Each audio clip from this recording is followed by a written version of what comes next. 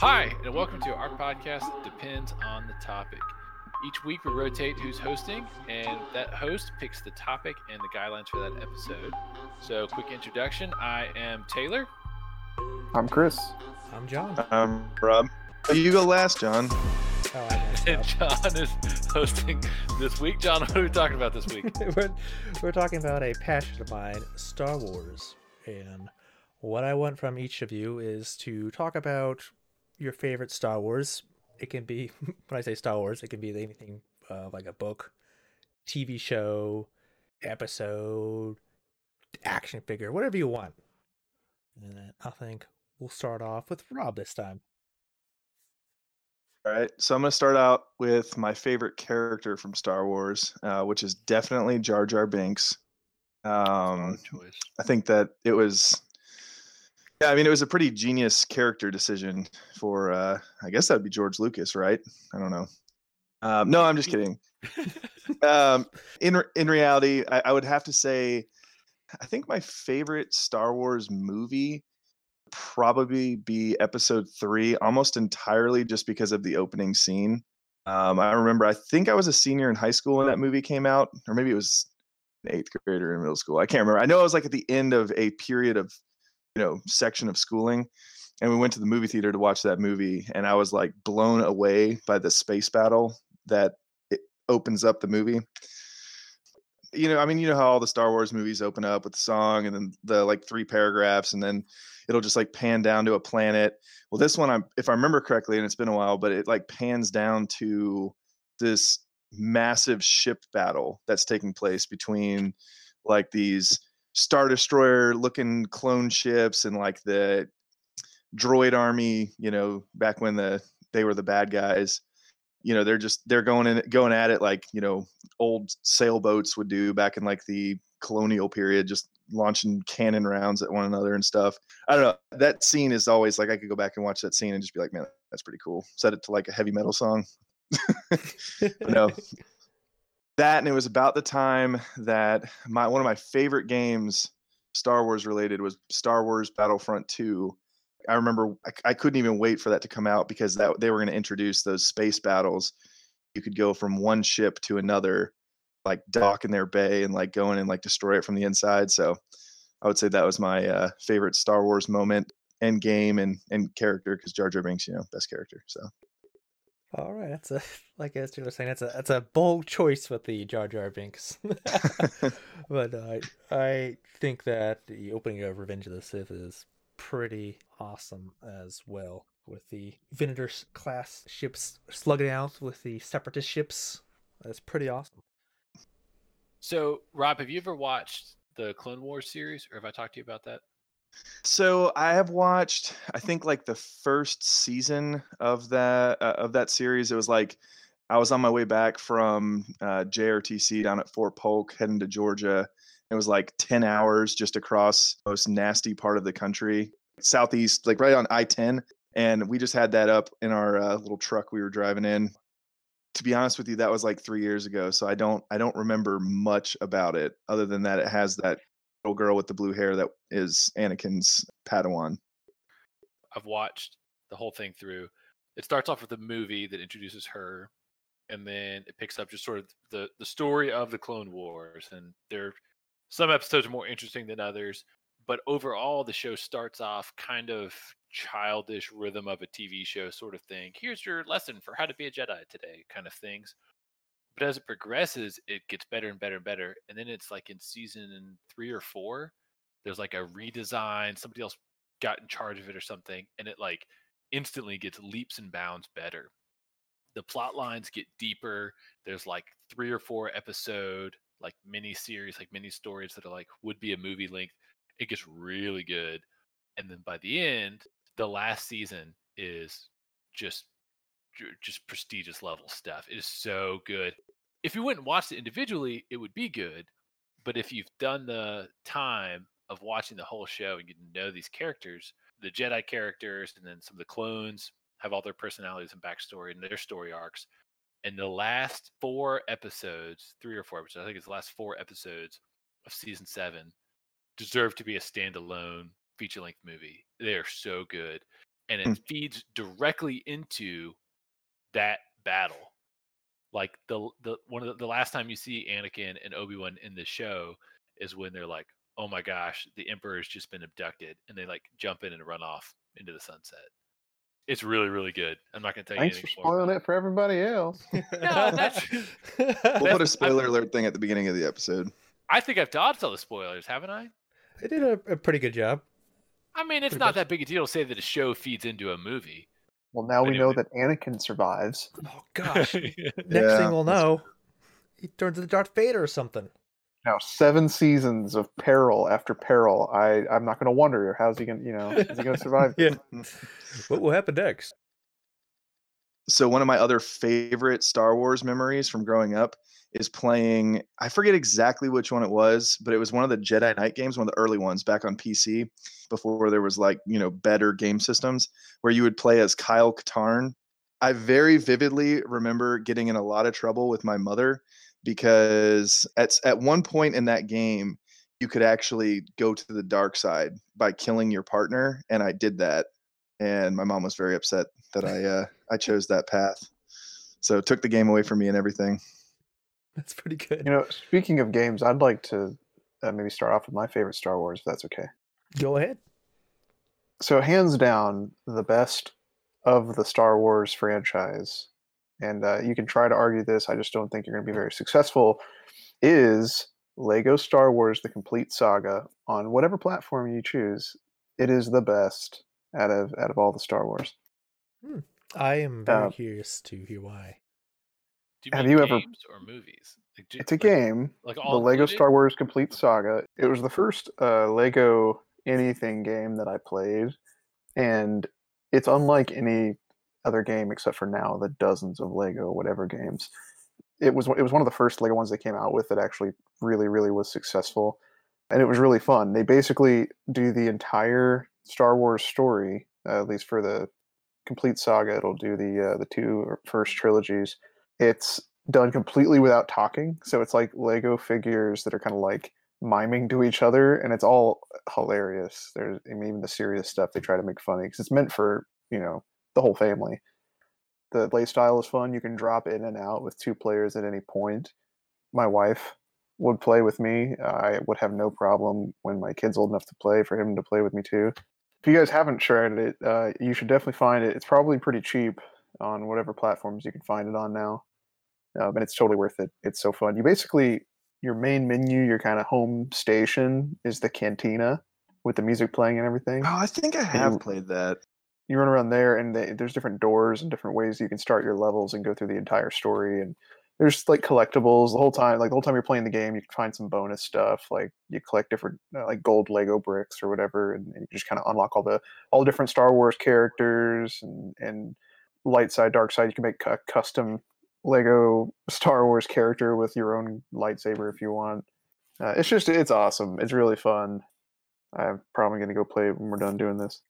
Best memories I have of Star Wars stuff are that game because it kind of covers all the first 2 trilogies and you kind of get that whole gambit of the story, but it's actually just a really fun way to do it all.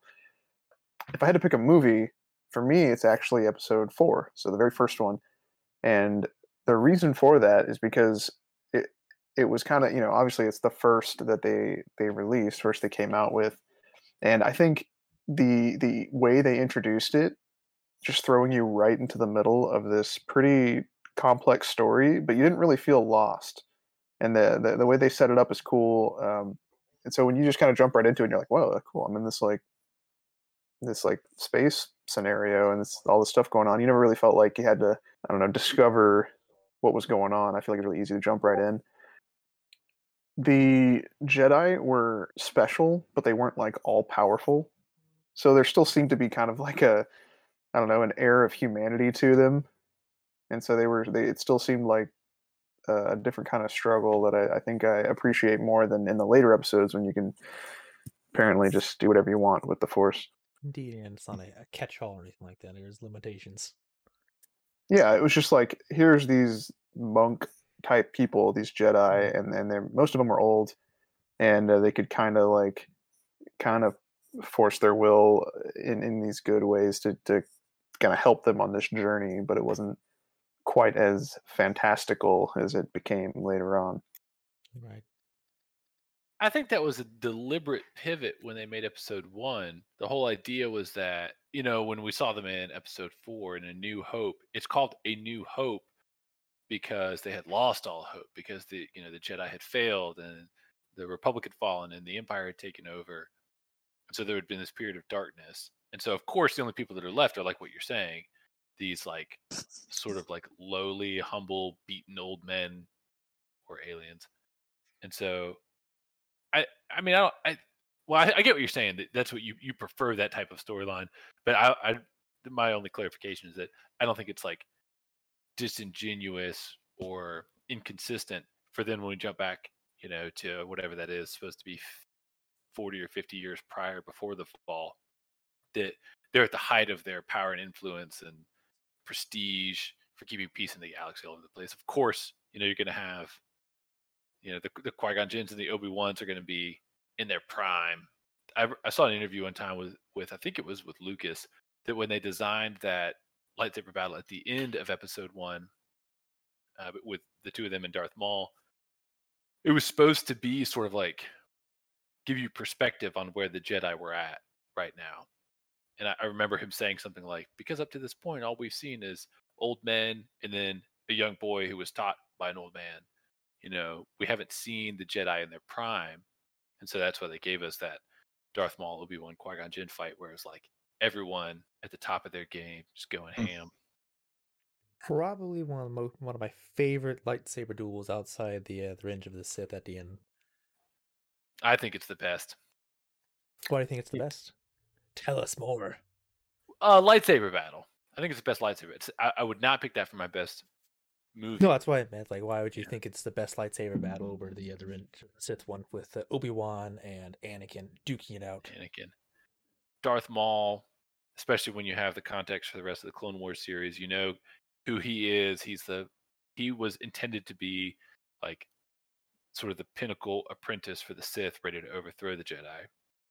And then we know from the rest of the universe, of storytelling, that Obi-Wan is more or less the prestige. I mean, he's not the chosen one, but I think he probably is like the strongest Jedi. And Qui-Gon Jinn is the wisest of the Jedi, at least at that time. And so the two of them together are just a power team. And for them to be the ones that happened to be matched up against Darth Maul, it was like this big, epic, best of the best meeting with each other. It was really, really cool, and the music's really good. Yeah. Now, here's a question for you. If Qui-Gon Jinn survived the fight with Darth Maul and went on to train Anakin Skywalker, do you think he would have fallen to the dark side? Well, you're phrasing the question. I have a pushback question. Which he? Anakin or Qui-Gon? I wouldn't see Qui-Gon falling to the dark side.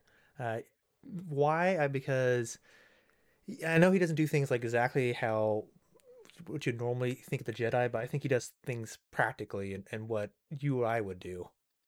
I remembered one of the books about, I think it's called the Apprentice series, when Obi-Wan was young, with training with Qui-Gon. They said that that's something Qui-Gon dealt with all the time, was he struggled with like using the dark side in fights and stuff like that. Like it would overtake him sometimes. So I don't know. I would like to argue that he would not have gone to the dark side, because if Anakin had a good mentor like Qui-Gon there taking care of him, unlike Obi-Wan Kenobi, who was off on, motorcycle rides around the world, either the long way up or the long way around, he probably would have been better off. You gotta keep your focus at home. There was an interview I was watching about the difference between Obi-Wan and Qui-Gon. Obi-Wan being more like a brother to Anakin, as opposed to Qui-Gon, who had been that father figure. But we all know Anakin didn't have a father. He was conceived by the Force. And so I think that if he was craving that father figure, and that's where we kind of got attached to Palpatine, because he kind of saw Palpatine as a father figure over him, as opposed to Obi-Wan with the brother side of things. It's funny you say that, Palpatine is a father figure. I think in the now non-canon Star Wars Legends, and I might have this wrong, so don't send me hate email, but I think it says that Palpatine, through the Force, was Anakin's father. Palpatine was working this angle from the get-go. I think Palpatine was like intimidated by Qui-Gon. Like I think Qui-Gon was the Titan of Jedi wisdom at the time. In a different way than Yoda. I mean, not the same. I was going to say, what? What about Yoda? Yeah, well, Yoda lost, right? Like Yoda's right. He failed. Had to go in hiding. He's also only like 1.5 feet tall, so.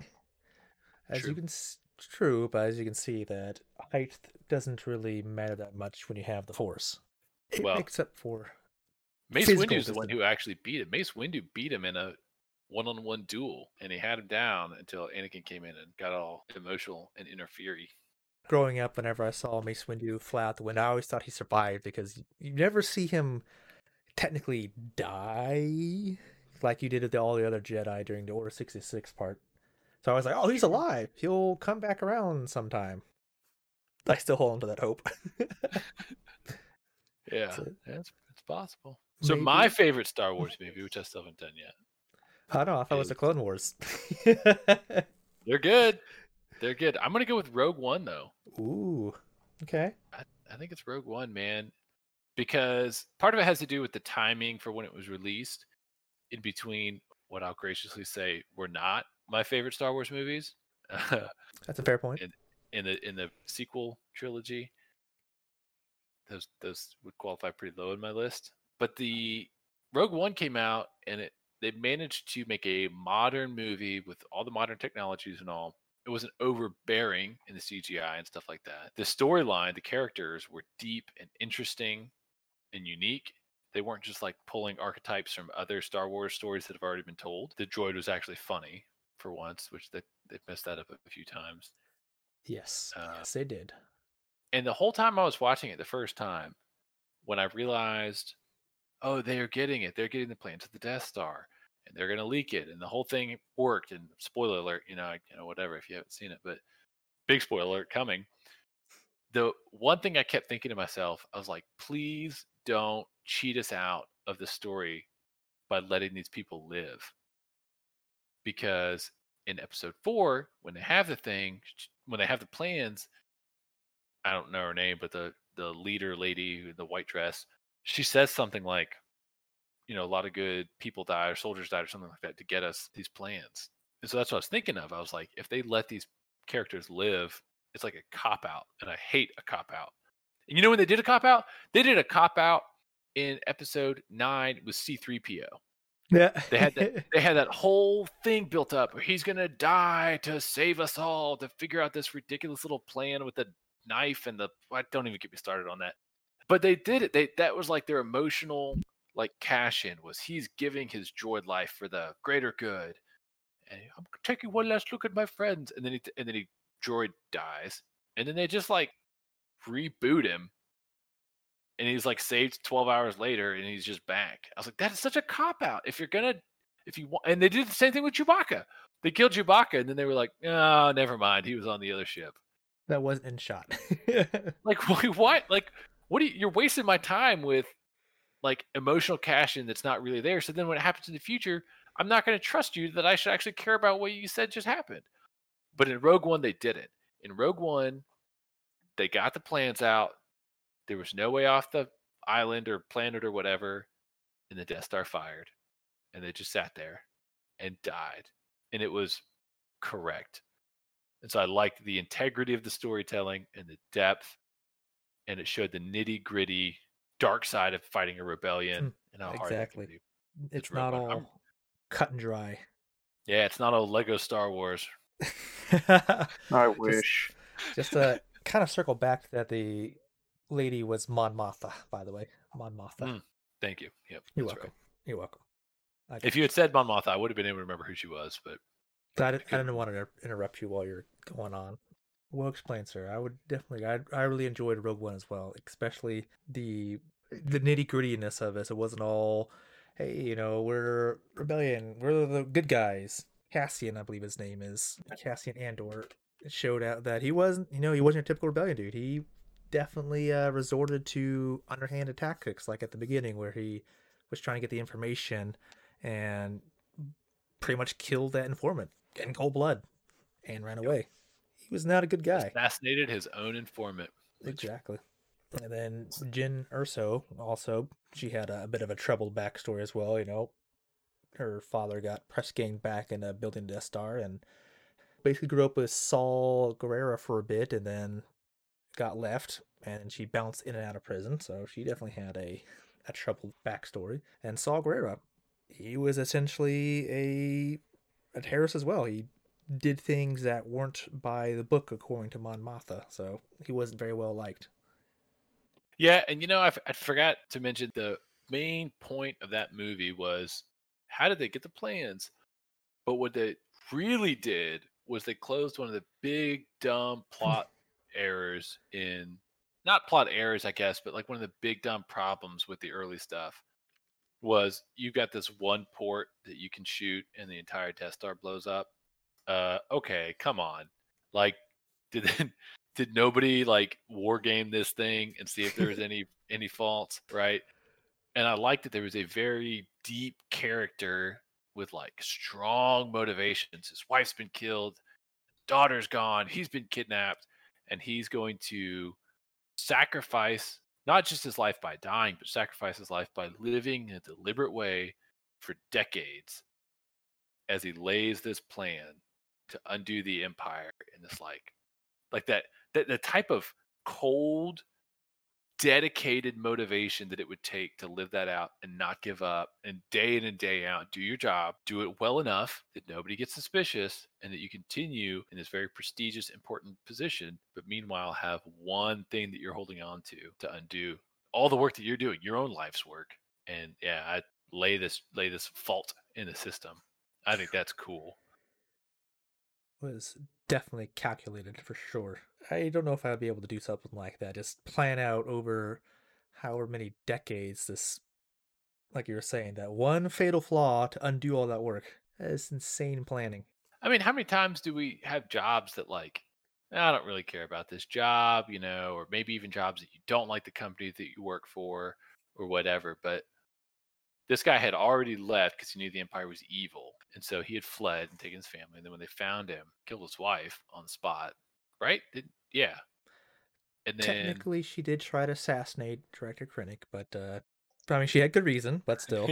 Yeah, I think it's all perspective. Like, the whole Empire versus Rebellion. It's kind of like John and I were joking the other day about a meme I had seen posted where it was comparing Boba Fett and Han Solo, and they were saying that Boba Fett had a legitimate profession, but he was villainized, whereas Han Solo was literally a drug smuggler, but he was labeled a hero.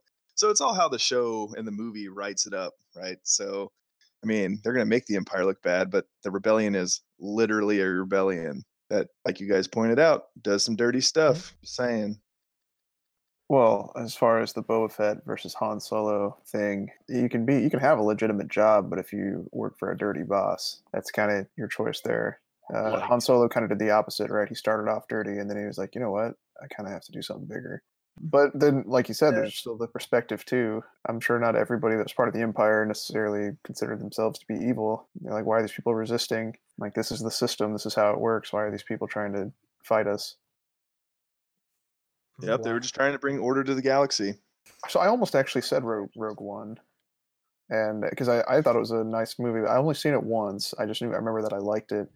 I also liked Solo, A Star Wars Story, and I remember being a little disappointed by the ending, but I almost understand why I was disappointed. And it's because you get invested watching a movie like that, and you want there to be a good ending, happy ending, whatever. But they needed to set up Han Solo with a slightly jaded past, right? Like, because of how he's introduced and how he behaves later. Remind me how it ends. The love of his life that is like his partner in heroism and crime the entire movie decides that basically to do what the Death Star planner did. She sides with the bad people because she thinks she can do more there. She leaves Han stranded on a mountaintop with his bounty, basically, and ditches him so she could be a part of the the bigger system. Whether that's for good reasons or not, it's not really clear. And oh, by the way, the end of that movie, she's like Skyping with Darth Maul, which is awesome. I personally thought that was really cool. I wasn't a big fan of that part because if you only watch the movies, it doesn't really make sense because last time we see Darth Maul in episode 1, he gets chopped in half and falls down a seemingly bottomless pit. Spoiler if you haven't watched the Clone Wars. He shows back up in the Clone Wars, and he survived that large fall due to his unbridled rage and hatred towards Obi-Wan. That's how he survived for all those years. I think that's pretty awesome. Well, lightsabers cauterize wounds, so he didn't necessarily have to bleed out. Well, it's just like you're surviving a seemingly bottomless pit, you know? So, and then the other thing with that is, so he got cut in half, and Qui-Gon took a lightsaber, I believe, to the stomach. Yeah. So, how is like going back to what you guys were saying earlier? How does like the wisest, more powerful of the Jedi die from a stomach wound in and out, but this dude gets cut in half and lives due to rage? It's kind of crazy. Yeah, well, Qui-Gon might have, if we're gonna flesh this out, Qui-Gon being, the wise Jedi who had cracked the code in his Force studies on how to continue to live after you die. Become path one towards with the Force. immortality. Yeah, he's all those little Force ghosts that walk around. That didn't happen to everybody else. He was the first one that figured that out. At the end of episode 3, Rob, that you were talking about, Revenge of the Sith, when they all scatter to go into isolation, Yoda tells Obi-Wan, he's like, hey, I've got some work for you while you're in isolation. Your friend Qui-Gon has figured out the path towards immortality. And so that's how Obi-Wan then studies it. So when Obi-Wan dies, he just disappears. Remember when Darth Vader kills him, he just ghosts up because he's figured this stuff out really well. And then when Yoda dies of old age and being sick of Luke's annoying questions that he keeps asking, Yoda just kind of ghosts away. So they figured out like another thing beyond even what Qui-Gon was doing. But that doesn't happen to every Jedi. Most Jedis just die. And there's some explanation in the Clone Wars for how Qui-Gon might have studied that and figured it out. But that being said, in that lightsaber battle, Darth Maul gets cut in half and his unbridled rage at Obi-Wan keeps him alive through the dark side of the Force. But Qui-Gon, being at peace with the work that he's done and knowing his oneness with the Force or whatever Eastern religion sort of stuff you want to put to all that, he probably realized that Obi-Wan would be able to grow up and raise Anakin, maybe, train him. I don't know. But he was at peace with it and probably just sort of allowed himself to die. I think there's also the idea that the dark side is stronger, right? So if Darth Maul, in his dark side rage during this battle, gets cut in half, he may have been harnessing some, that crazy dark side power to keep him alive until he could, get his robotic lower half or something. I don't know. John, are we going to accept the statement that the dark side is stronger? That's a. You don't see the light side shooting lightning out of their hands, so I'm gonna go with Chris on that one. Well, they catch it, and then here's the thing: the whole deal that the dark side has always been after is immortality. That's what Darth Sidious has wanted the whole time. That's why he reanimated himself in the later ones. That's why that's how he baited Anakin in, is like keeping people alive, fighting off death.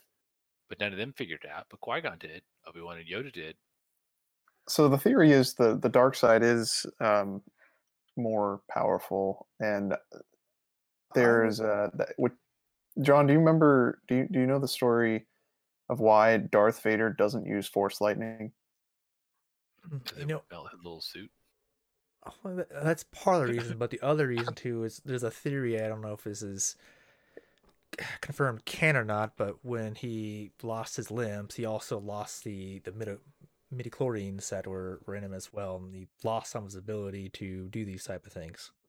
So supposedly no, and I'm gonna ruin this, and you guys are gonna go and find the right answer and tell me later how wrong I am. And anybody that's listening to this that is a true fan is going to tell me how wrong I am too. Essentially, as he switched over to the dark side, at some point he went on some mission, and I think it was to steal somebody's lightsaber, which is how he got his lightsaber back, or got a lightsaber back after he lost it there. He went on a mission to some planet to get it and to kill some Jedi to do it, and he unleashed basically his full like dark side force, and it basically materialized as that force lightning, and it almost destroyed the planet and himself, and it scared him so much he never did it again. I have not Do heard you that, so that is quite interesting. Yeah, so I have another theory that I want to talk about, but first I want John to tell us his favorite part of the Star Wars series. Okay. I really loved playing the Knights of the Old Republic game, 1 and 2. It introduced you to a period where it wasn't attached to the main saga. This was 40,000 years before Darth Vader, before the Clone Wars, before the Phantom Menace, and all that sort of thing. And it just introduces you to a whole new set of worlds, new set of Jedi companions, and a Sith as well. And just the lore behind it and the writing, it's just phenomenal.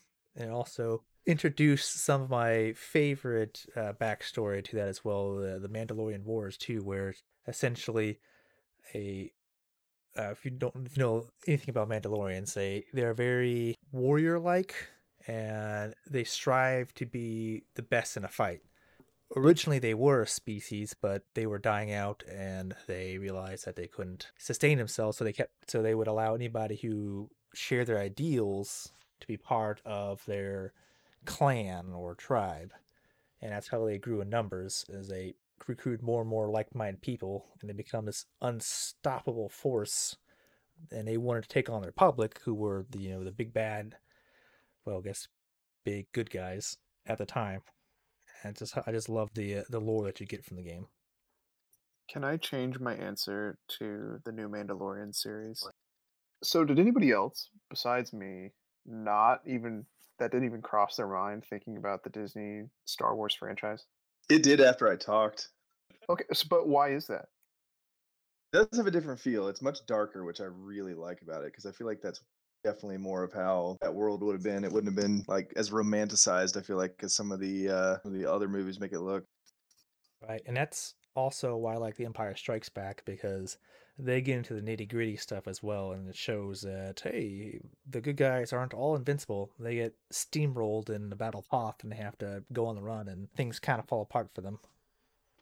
I feel like it's more real. It feels Yeah. more real. So I saw a good thing. So it's called like a space western, right? Mhm. Is the style like that?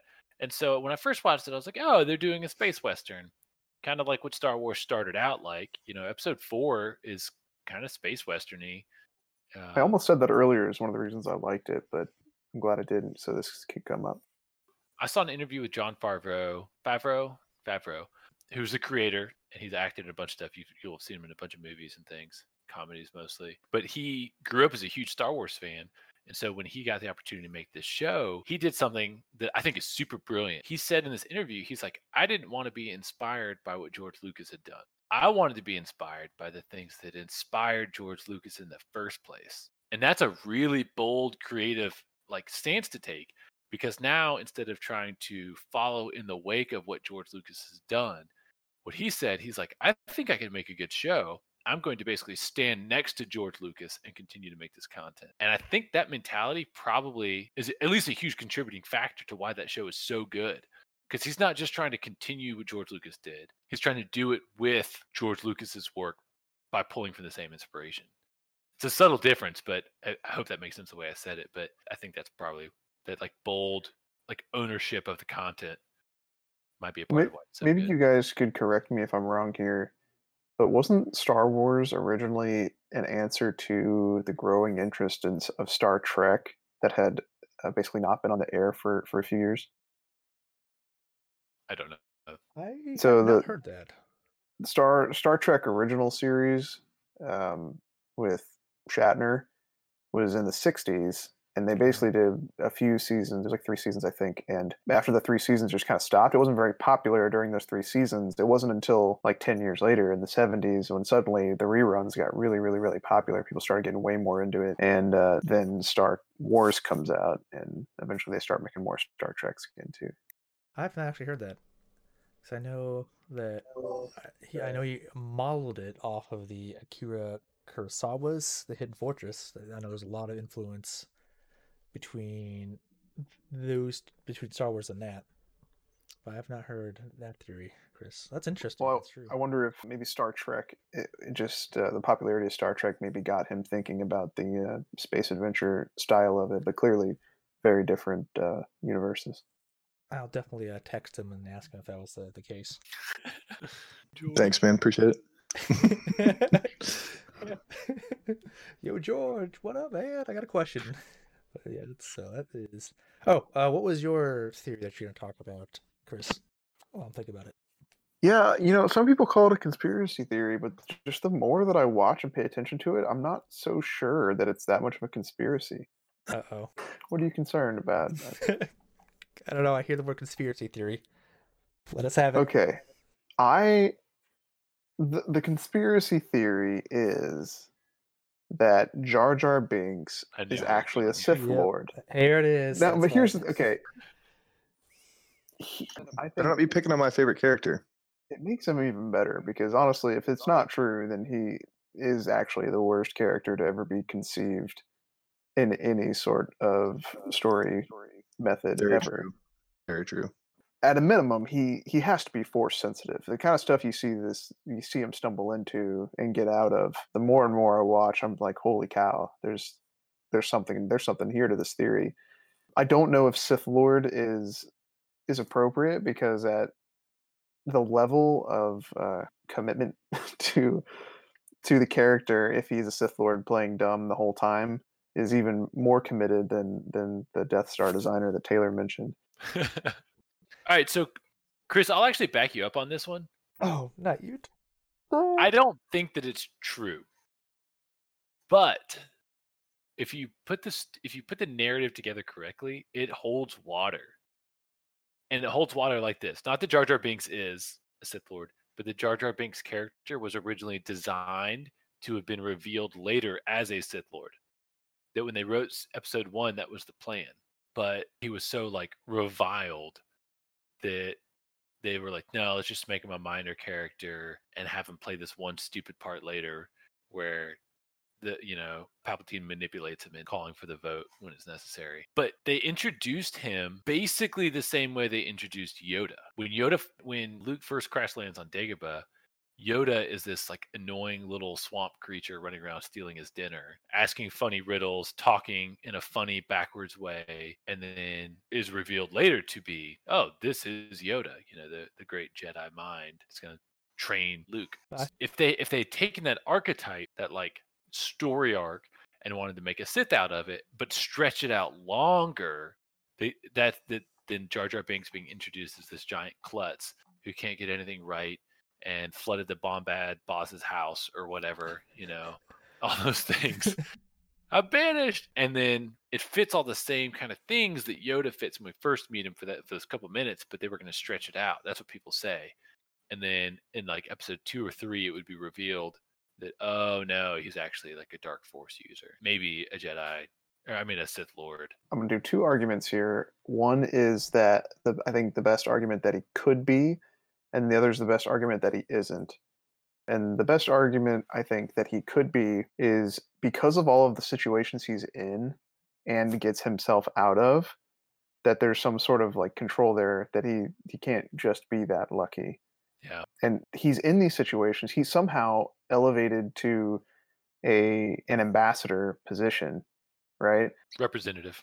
A representative, and conveniently happens to be the second in charge on a lot of things, where he ends up becoming the ambassador to a lot of things.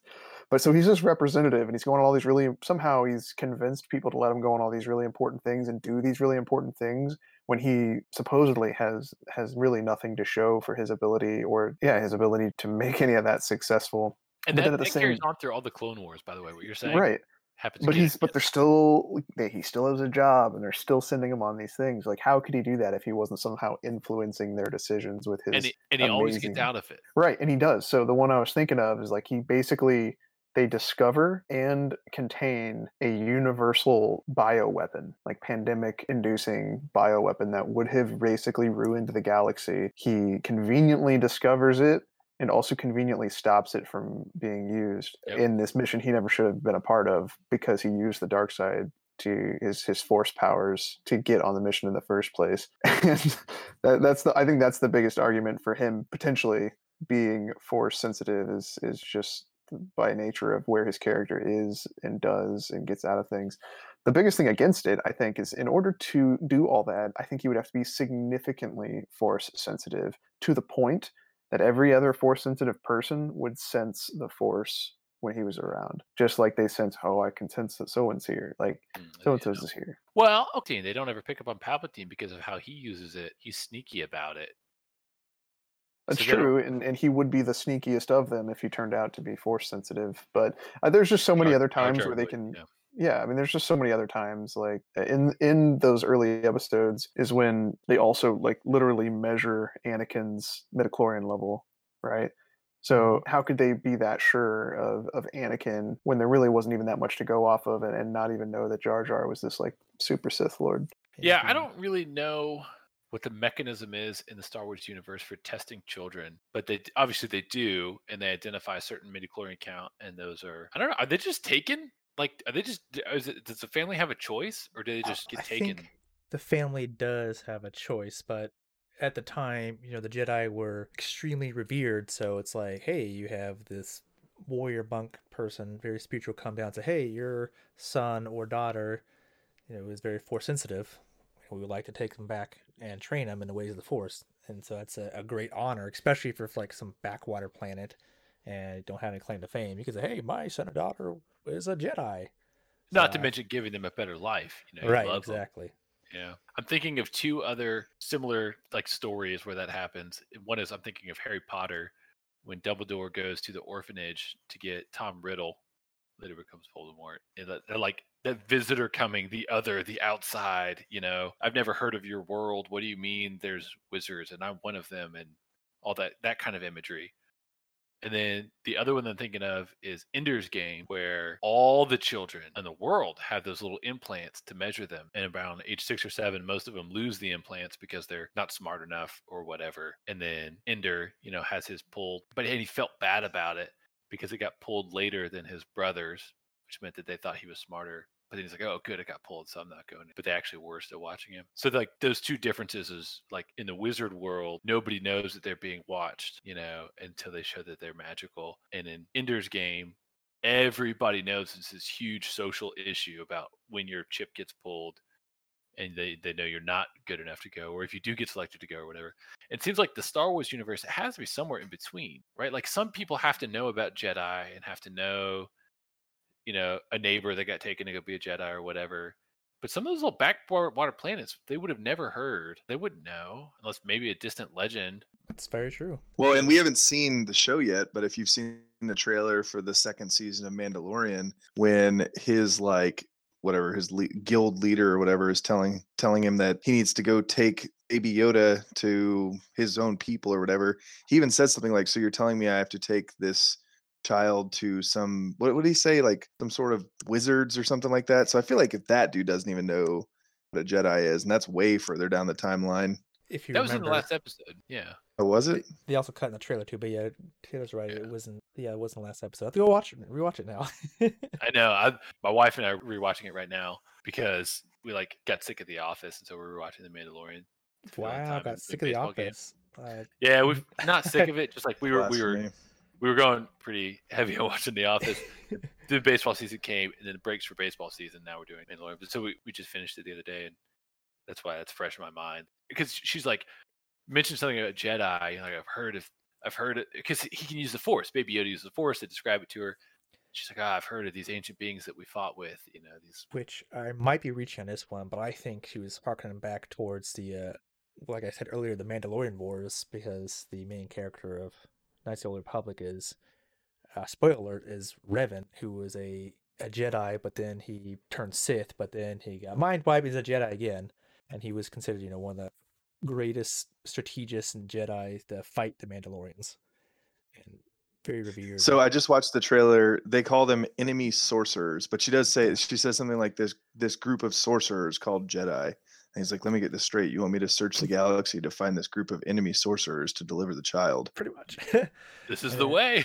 Yeah, this is the way. And then also, if you remember, in Order 66, when they kill the Jedi, they're also going to erase anything that has to do with the Jedi, maintain that they never existed. Yeah, that actually raises a really interesting question that, like, I think about this a lot when I think about Star Wars stuff. Media and communication in the Star Wars universe. There's no centralization of media. The There's no, HoloNet. is there? Mm-hmm. They can access the same pieces of information? Yep. It's like Okay. basically cable news, I guess. It's called the HoloNet. It's a large Twitter. communication system. Yeah. And Because you've got a functionally infinite number of planets because they haven't all been discovered. There's still the dark zone and the dark zone and the mysterious zone or the unknown the region, stuff Outer like that. Rim, unknown regions. So there's like a functionally infinite number of planets. And even the ones that they have, they can't keep track of them. None of them know. Nobody knows all the planets and stuff like that. That's how a whole system was able to be erased off the Jedi archives, and nobody noticed it until Obi-Wan was looking for Like- something specific. All right. Camino. The amount of information systems that could be out there talking independently of each other. I mean, you think American news media is disjointed right now. I can't imagine that they had any cohesive conversation as a culture, like as the Empire, the Republic. Other than if you're in the centralized government on Coruscant, you would have no idea. I don't know. I can see that because you got Coruscant, you got the core worlds, and then it kind of spreads out from there. So you would be able to access the HoloNet in the core worlds type area. But if you go out to, like, say, Tatooine, you're not really going to have that because they mentioned that in episode 1, like, hey, we don't accept Republic credits here. It's only cash, only money. Even in the core worlds, think about it like this: like, we don't watch European news because we're Americans. They watch some of ours because we have loud, annoying politics, but they don't care about what's happening in our day-to-day news cycles. We don't care about what's happening in theirs. So if I live on a planet, let's say Alderaan, because that's the only one I can think of, why would I care about what's going on in Coruscant or their conversations that they're having, except as it directly pertains to us or any particular activist things that are going on? Maybe we're looking at it at the wrong angle. Maybe we should be looking at, like, each planet is a state as opposed to its own world. You know what I'm saying? The HoloNet's like the big thing to a lot of people. Chris, what do you think media and communication in the Star Wars universe would feel like? That's an excellent question, Taylor, and I'm glad you asked it. In regards to media and communication in the Star Wars universe, I think that it would have to look like some sort of method of communication that was at least as fast as their method of travel, which was faster than light. And we know they were able to send messages both overtly and covertly. They had holodisks that they could put into droids to send secret holograms, but they also had radio communications as well that seemingly could somehow travel faster than light through the galaxies. Pretty instantly. Right. So I think communication in being the way it appeared in the movies, super radio wave style, I think media would have to be the same way. They may have had, I'm sure each group had their own methods of saying things, but considering how much turmoil the entire galaxy was in, the Empire and the Republic going back and forth, I'm sure the Empire had their propaganda network, especially on all the places that they visited and said, hey, you're ours now. And I'm sure that at certain points, the Republic probably had some pretty public methods as well, and then eventually probably a lot more of the covert style. Very interesting. I'm sure there was a radio station somewhere playing the Cantina music. Welcome back to Cantina Music 24/7. I'm your DJ. But I think they use like hyperspace beacons and things like that to move information. That is something we can't really conceive of. We can barely get a signal in a concrete room. Yeah, my Wi-Fi is degraded because I'm not in the same room as my router. I know, right? Crazy. But I think that is pretty awesome. I would love to be in the Star Wars universe. I'll freeze myself in carbonite and wake up, however, or put myself back in time because, galaxy far, far away and a long time ago. I don't think I would like to be in the Star Wars universe because I don't think they valued people that think like we do very much. For the stories that are told, the predominant leader is the Empire, and they are decidedly anti-free thinking, critical thinking, leadership roles. They are very much fall in line and do exactly as you're told. They literally control an army of clones that are essentially drones at that point. Well, Ooh. technically drones. that's not true, because the clones after Order 66 and the start of the Galactic Empire were slowly phased out because they were growing in age and the genetic template of Jango was becoming unreliable. So what they relied on was, conscriptions from local planets. And granted, they weren't as well trained as the clone troopers because, clone troopers are literally bred for war. And so you had your normal Joe Schmo, your PV2s, your PFCs, and your specialists in the Empire. And I think Solo does a decent job at that. Like, they show the Imperial Army on Mambeam. They're not all clone troopers. Sure, yeah, and in the latest series, Finn, it was a former trooper, even though he was just a janitor. They also had, the Roger, like actual drones. But they're very much a fan of follow the rules, do exactly what you want to do. I don't think we'd be very successful, maybe in the Republic or the... I don't know. I mean, it's a job. It's just like the military. You follow the orders that your commanding officer tells you to do. They tell you to go here, you go there, and you do what they tell you. My favorite Stormtrooper scene is in The Force Awakens when Kylo Ren is like just having a big temper tantrum and he's got his lightsaber out like a child, just smashing the walls and his little like computer desk thing just going crazy. And these two Stormtroopers walk around the corner in the hallway to see him going crazy through the doorway, and they're like, "Yep, not going that way." And they just like turn around and go the other way. They're like, nope. Just nope right out. I think the second best scene is definitely from Mandalorian when those two motorbike stormtroopers are, yeah. That's right. And they're sitting there having, that's like the most realistic, I feel like, for at least the army in Absolutely. in the United States, having like two like lower enlisted soldiers just bickering about stupid stuff. I mean, that's pretty. That's about right. It's to the T. So I think we covered a wide range of Star Wars topics there and conspiracy theories. So anybody have any last conspiracy theory or something they want to throw in?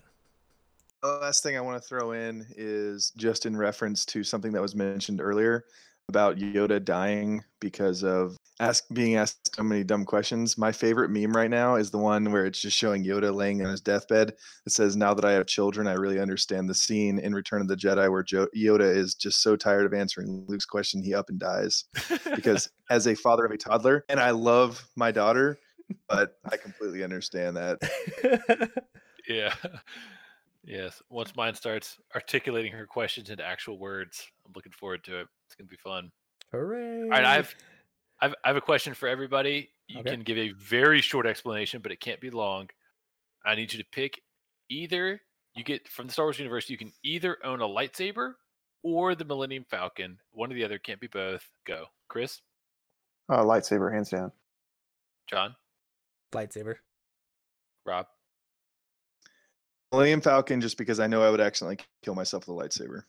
I'm gonna go Millennium Falcon too, because I probably wouldn't leave our solar system, but it would be nice to be able to get and explore pretty easily.